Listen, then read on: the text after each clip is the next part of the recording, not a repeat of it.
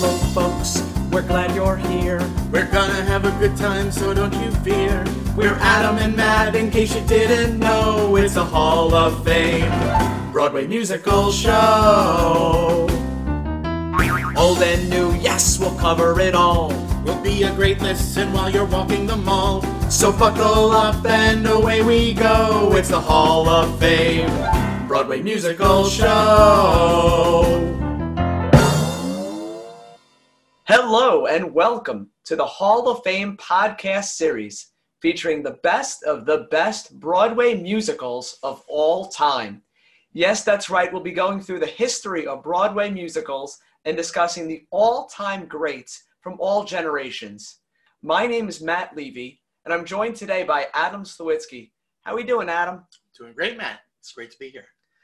Well, thank you for joining me. Me and Adam both have theater backgrounds, mine not as deep as Adam's, but I asked him to join me on this quest because of his musical knowledge, his experience in theater, and his love for theater, which will definitely come pouring out through our interviews and discussions together.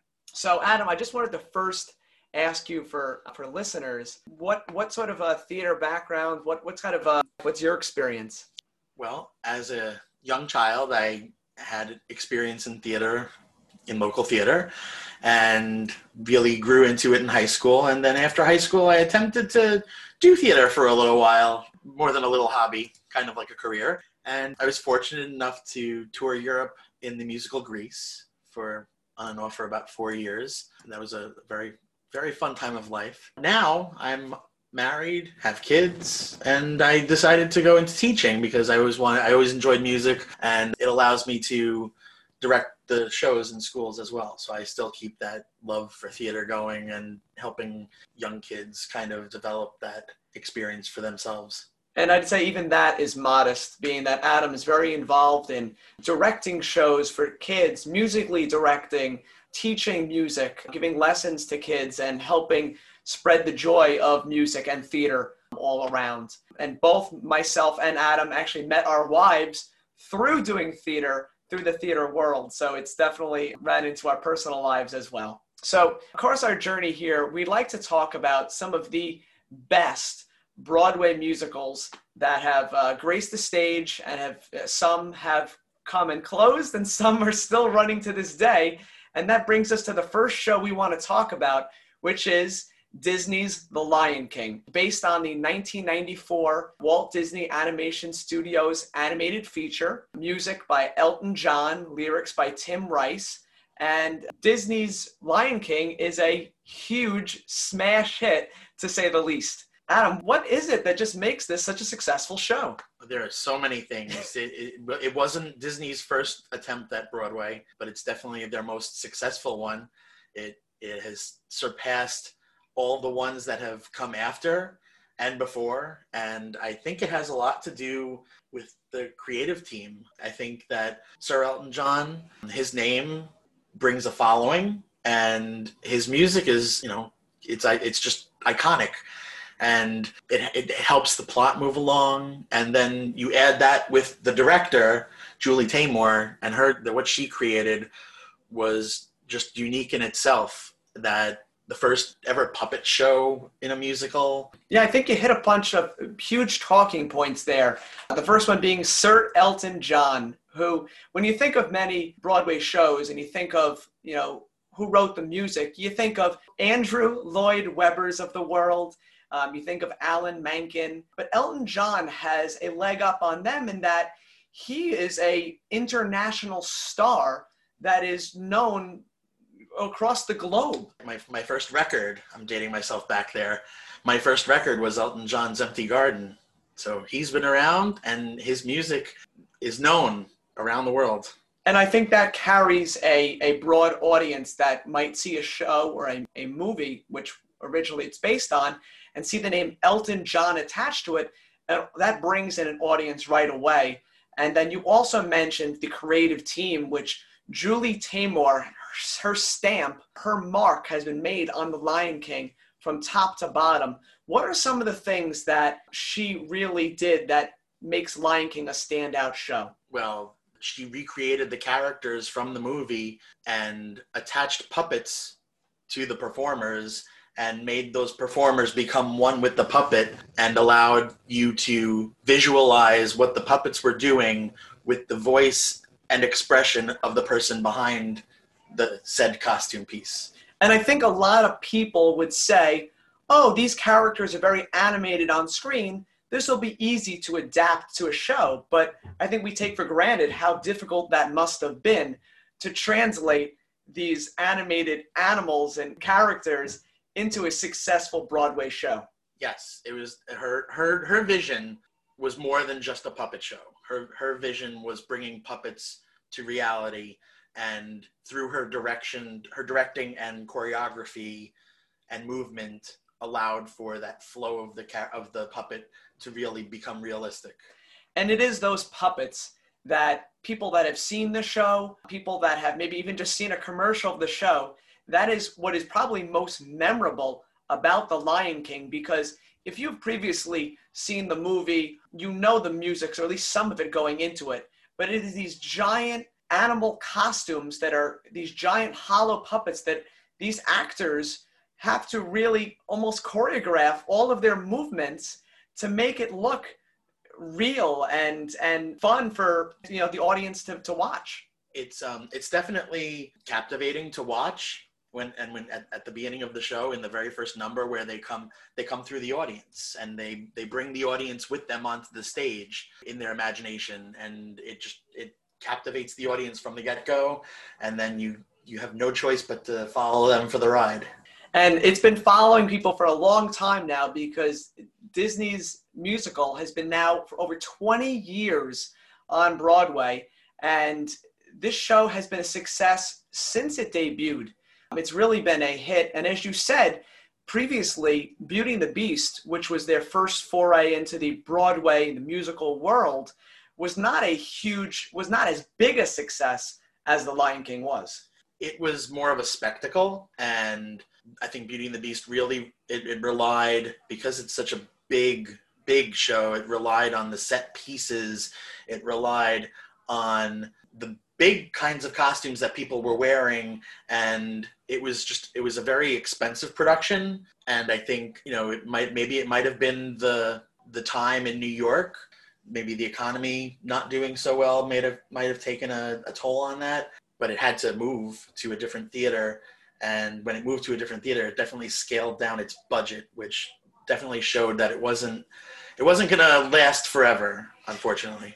Yes, some of these shows can be, from Disney's side, very expensive to produce. They tried to bring in famous people. And one of the most interesting things about Lion King is they haven't had to rely on bringing in a star to keep the show going. It's lasted with just as talented working actors without that popular name to keep the show going and people loving the show. And I think that's a great point, because when you think of a lot of shows, and a lot of times when they're about to fizzle out, they start trading and slipping in different celebrity stars to try and keep the attention, to try and bring in a new audience, people that might not have been interested in the show by itself. They need to be then seduced in a different way. Lion King has never needed to cast a celebrity, a stand-in to help sell a show. While you're correct, Beauty and the Beast, I did see it in the city. I saw it because of the lead they brought in to play Belle. So I think a lot of times, and this is a perfect example of it not needing a big star or a big name, because the show sold itself. So beyond that, I would say the plot of Lion King is not necessarily what's going to bring in people to see this musical. People are very familiar with the story. It is a Shakespearean story. They did a very good job of stealing, almost word for word, what plays out through the Hamlet story. But The Lion King is unabashedly the Shakespearean tale of a son losing his father. And it's a dark tale. Very sad. It's a very sad tale. And Disney's known for killing off parents or having a darker story to tell that pays off in the end. But people are not necessarily jumping to see the show because of this unique plot. There's the music, it's the spectacle, it's these puppets, and it's the whole, as you said, the whole package that makes the show something special. But also, it's a familiar license. So I think a lot of shows and a lot of musicals aren't always recognizable to the average person. But I think the license and Disney's license here was used to benefit it tremendously. The show has been now running for over 20 years, and a lot of cast members tend to trade in and out over the years. And an interesting tidbit that I saw, I actually know now that for over 20 years, one woman was in the same track of the show in the ensemble, but it's amazing that a cast member would stay on for that long a run. It's the longest running in Broadway history. She started with her sister. Her name is, and I'm sorry if I mispronounced this, Lindoe Diamini. And she started with her sister doing the show, and then actually went on to meet her husband in the show in 2007. So she was there from 1997 up until 2017, marking her 20th anniversary with the show. And Adam, you might know better than I do. Most of the times you see a 1 year or 2 year run of a show is kind of the average, I would say. Can you speak about someone doing a 20-year run of a show? Well, I mean, if you enjoy it that much, I mean, there's nothing better than doing something you enjoy. There are people who definitely see a show's run on Broadway that maybe lasts 3, 4, 5 years and does it the whole time. I'm familiar with a couple of people who have done that. But 20 years is a long time for sure. And I do think that, you know, you can compare it to someone's profession in real life, someone who's not as fortunate to be on stage as people enjoy doing, and maybe they're at a bank for 20 years. And, you know, it's a career, and to them, it's just a career that they love. Yeah, I think it's easy. That's a good comparison to compare it to anyone else doing their day-to-day job. But I think it's amazing, as you said, how many times a week is an actor asked to perform their role in a show? Oh, 8 times a week for sure. 8 times a week. So they have to find the motivation, the inspiration, and the drive to not only wake up and present the audience with the same type of energy that they did the day before, but of the past 19 or 20 years. So I think that speaks to someone who obviously loves what they do and was very good at it too, to keep going. Yeah, some people are very fortunate to have long-lasting contracts, and some people are even more fortunate to be in a show that, just as an audience member, having watched it, looks like a good time to be a part of. It definitely looks like they have a great time. You know, sometimes people talk about sometimes the most fun shows where you can be part of an ensemble and still feel like you're the lead of the show because it's an ensemble show. And this is a big cast, and you can tell they have a great time. The show has been a huge success, grossing more than $1 billion to Disney, making it the highest grossing Broadway production of all time. Over 100 million people worldwide through different tours and different productions have seen the musical, and it's earned numerous awards, including 6 Tony Awards, 1 for Best Musical and 1 for Best Direction of Musical, making director Julie Taymor the first woman to earn such an honor, which is very impressive. September 2014, The Lion King became the top earning title in box office history for both stage and film, surpassing the previous record held by The Phantom of the Opera. So not a lot of similarities, you think, between the two shows, but I found it interesting, their success, which maybe that's a show we'll talk about one day, but it's interesting to see their comparisons there.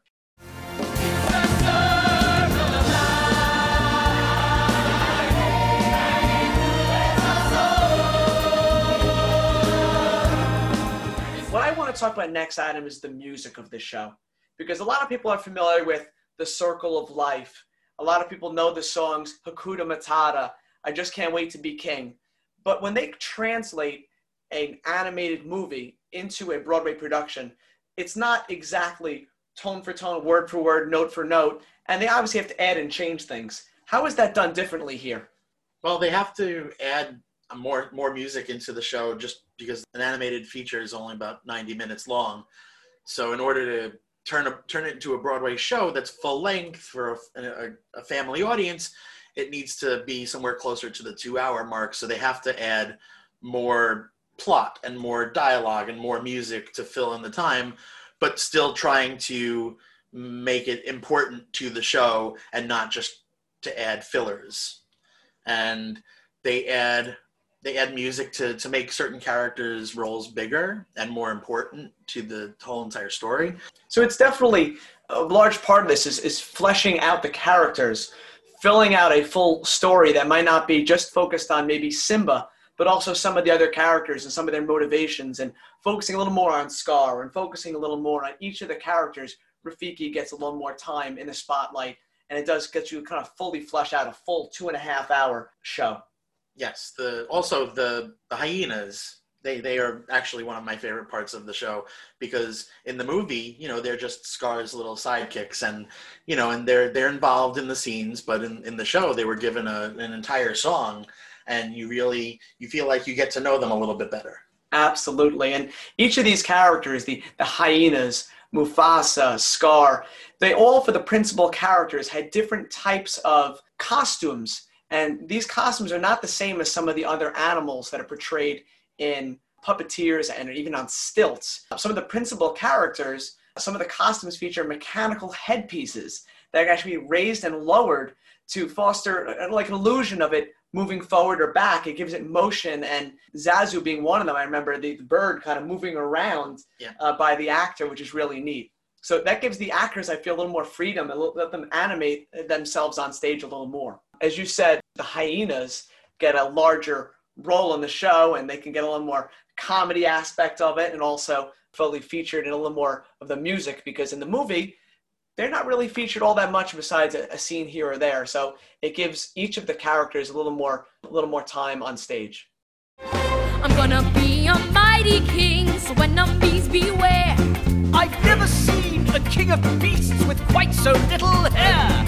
I'm gonna be the main. When you think about the orchestra of some of these shows, when you think about The Lion King and all the music that's in this show, you can't just throw a couple of pieces in and expect to fill the sound that's needed for a show like this. So how many pieces or how many different instruments are needed for a show like this? Well, Disney does a better job at employing people with their budget. They definitely have larger orchestras in general than most other Broadway shows. There was a time when Broadway was having a 30-piece orchestra, and there was definitely a time period where that dwindled down, and it's kind of stuck to that point. And typically you have between 15 and 20 now. And in any Disney show, they still go full all out, somewhere between 20 and 30, depending on who is orchestrating the show. I think that The Lion King probably doesn't have nearly as many pieces as some other Disney shows do, because Elton John is a pop musician, and a lot of his music, pop music comes along with guitar. So guitar is more like the driving force to the music.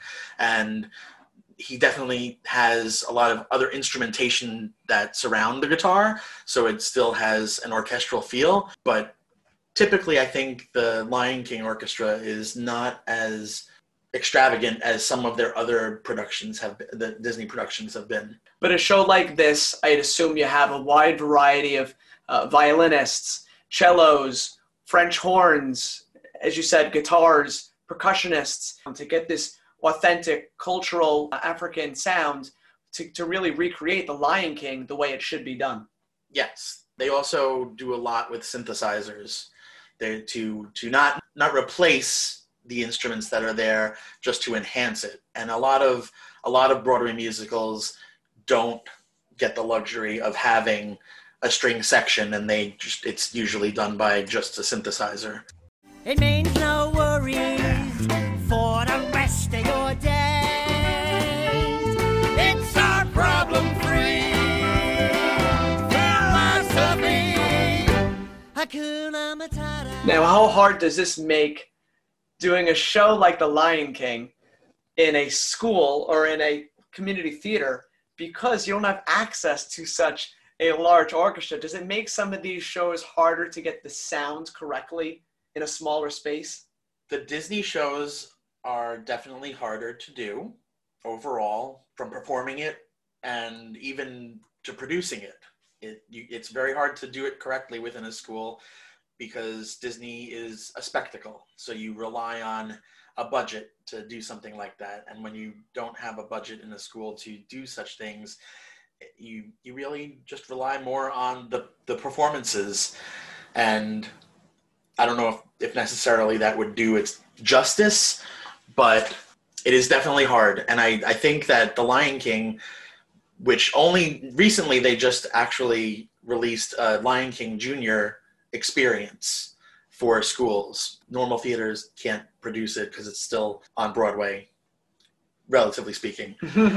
Hopefully it comes back very soon. But schools are able to do that now, and it comes with, the junior experience comes with an orchestrated CD that is an accompaniment CD, if you choose to use that. Otherwise, you just use a piano. So most people use the CD that it comes with, and it foregoes the live music aspect of it, which I think, Yeah, a lot of people feel that when you translate a Broadway show to a community theater or a school performance, it obviously is not the same when you have to replace an orchestra, full orchestra, with something that's pre-recorded in a CD or in that type of format. So, listening to the original Broadway cast recording back from the 1997 Broadway cast, it has that full sound of the entire cast, the entire orchestra, and it's one of the most successful cast recordings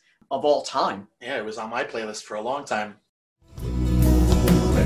In the jungle, the mighty jungle, the lion sleeps tonight.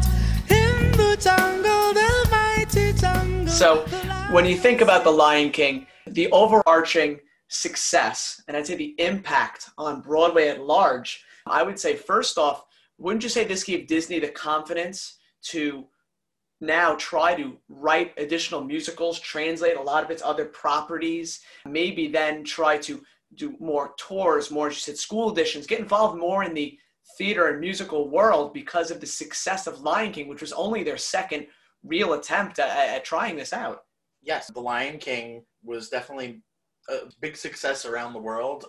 Recently I saw online, during the quarantine, there were different casts of The Lion King that kind of got together, and they did a song together, and they were all singing it in their own different languages, and they connected it all together, and it was very touching and very moving, and it had a lot of views. So just like at the Broadway show, it had a lot of views. I would agree that the impact and the reach of this show has no limits, and it's reached across continents.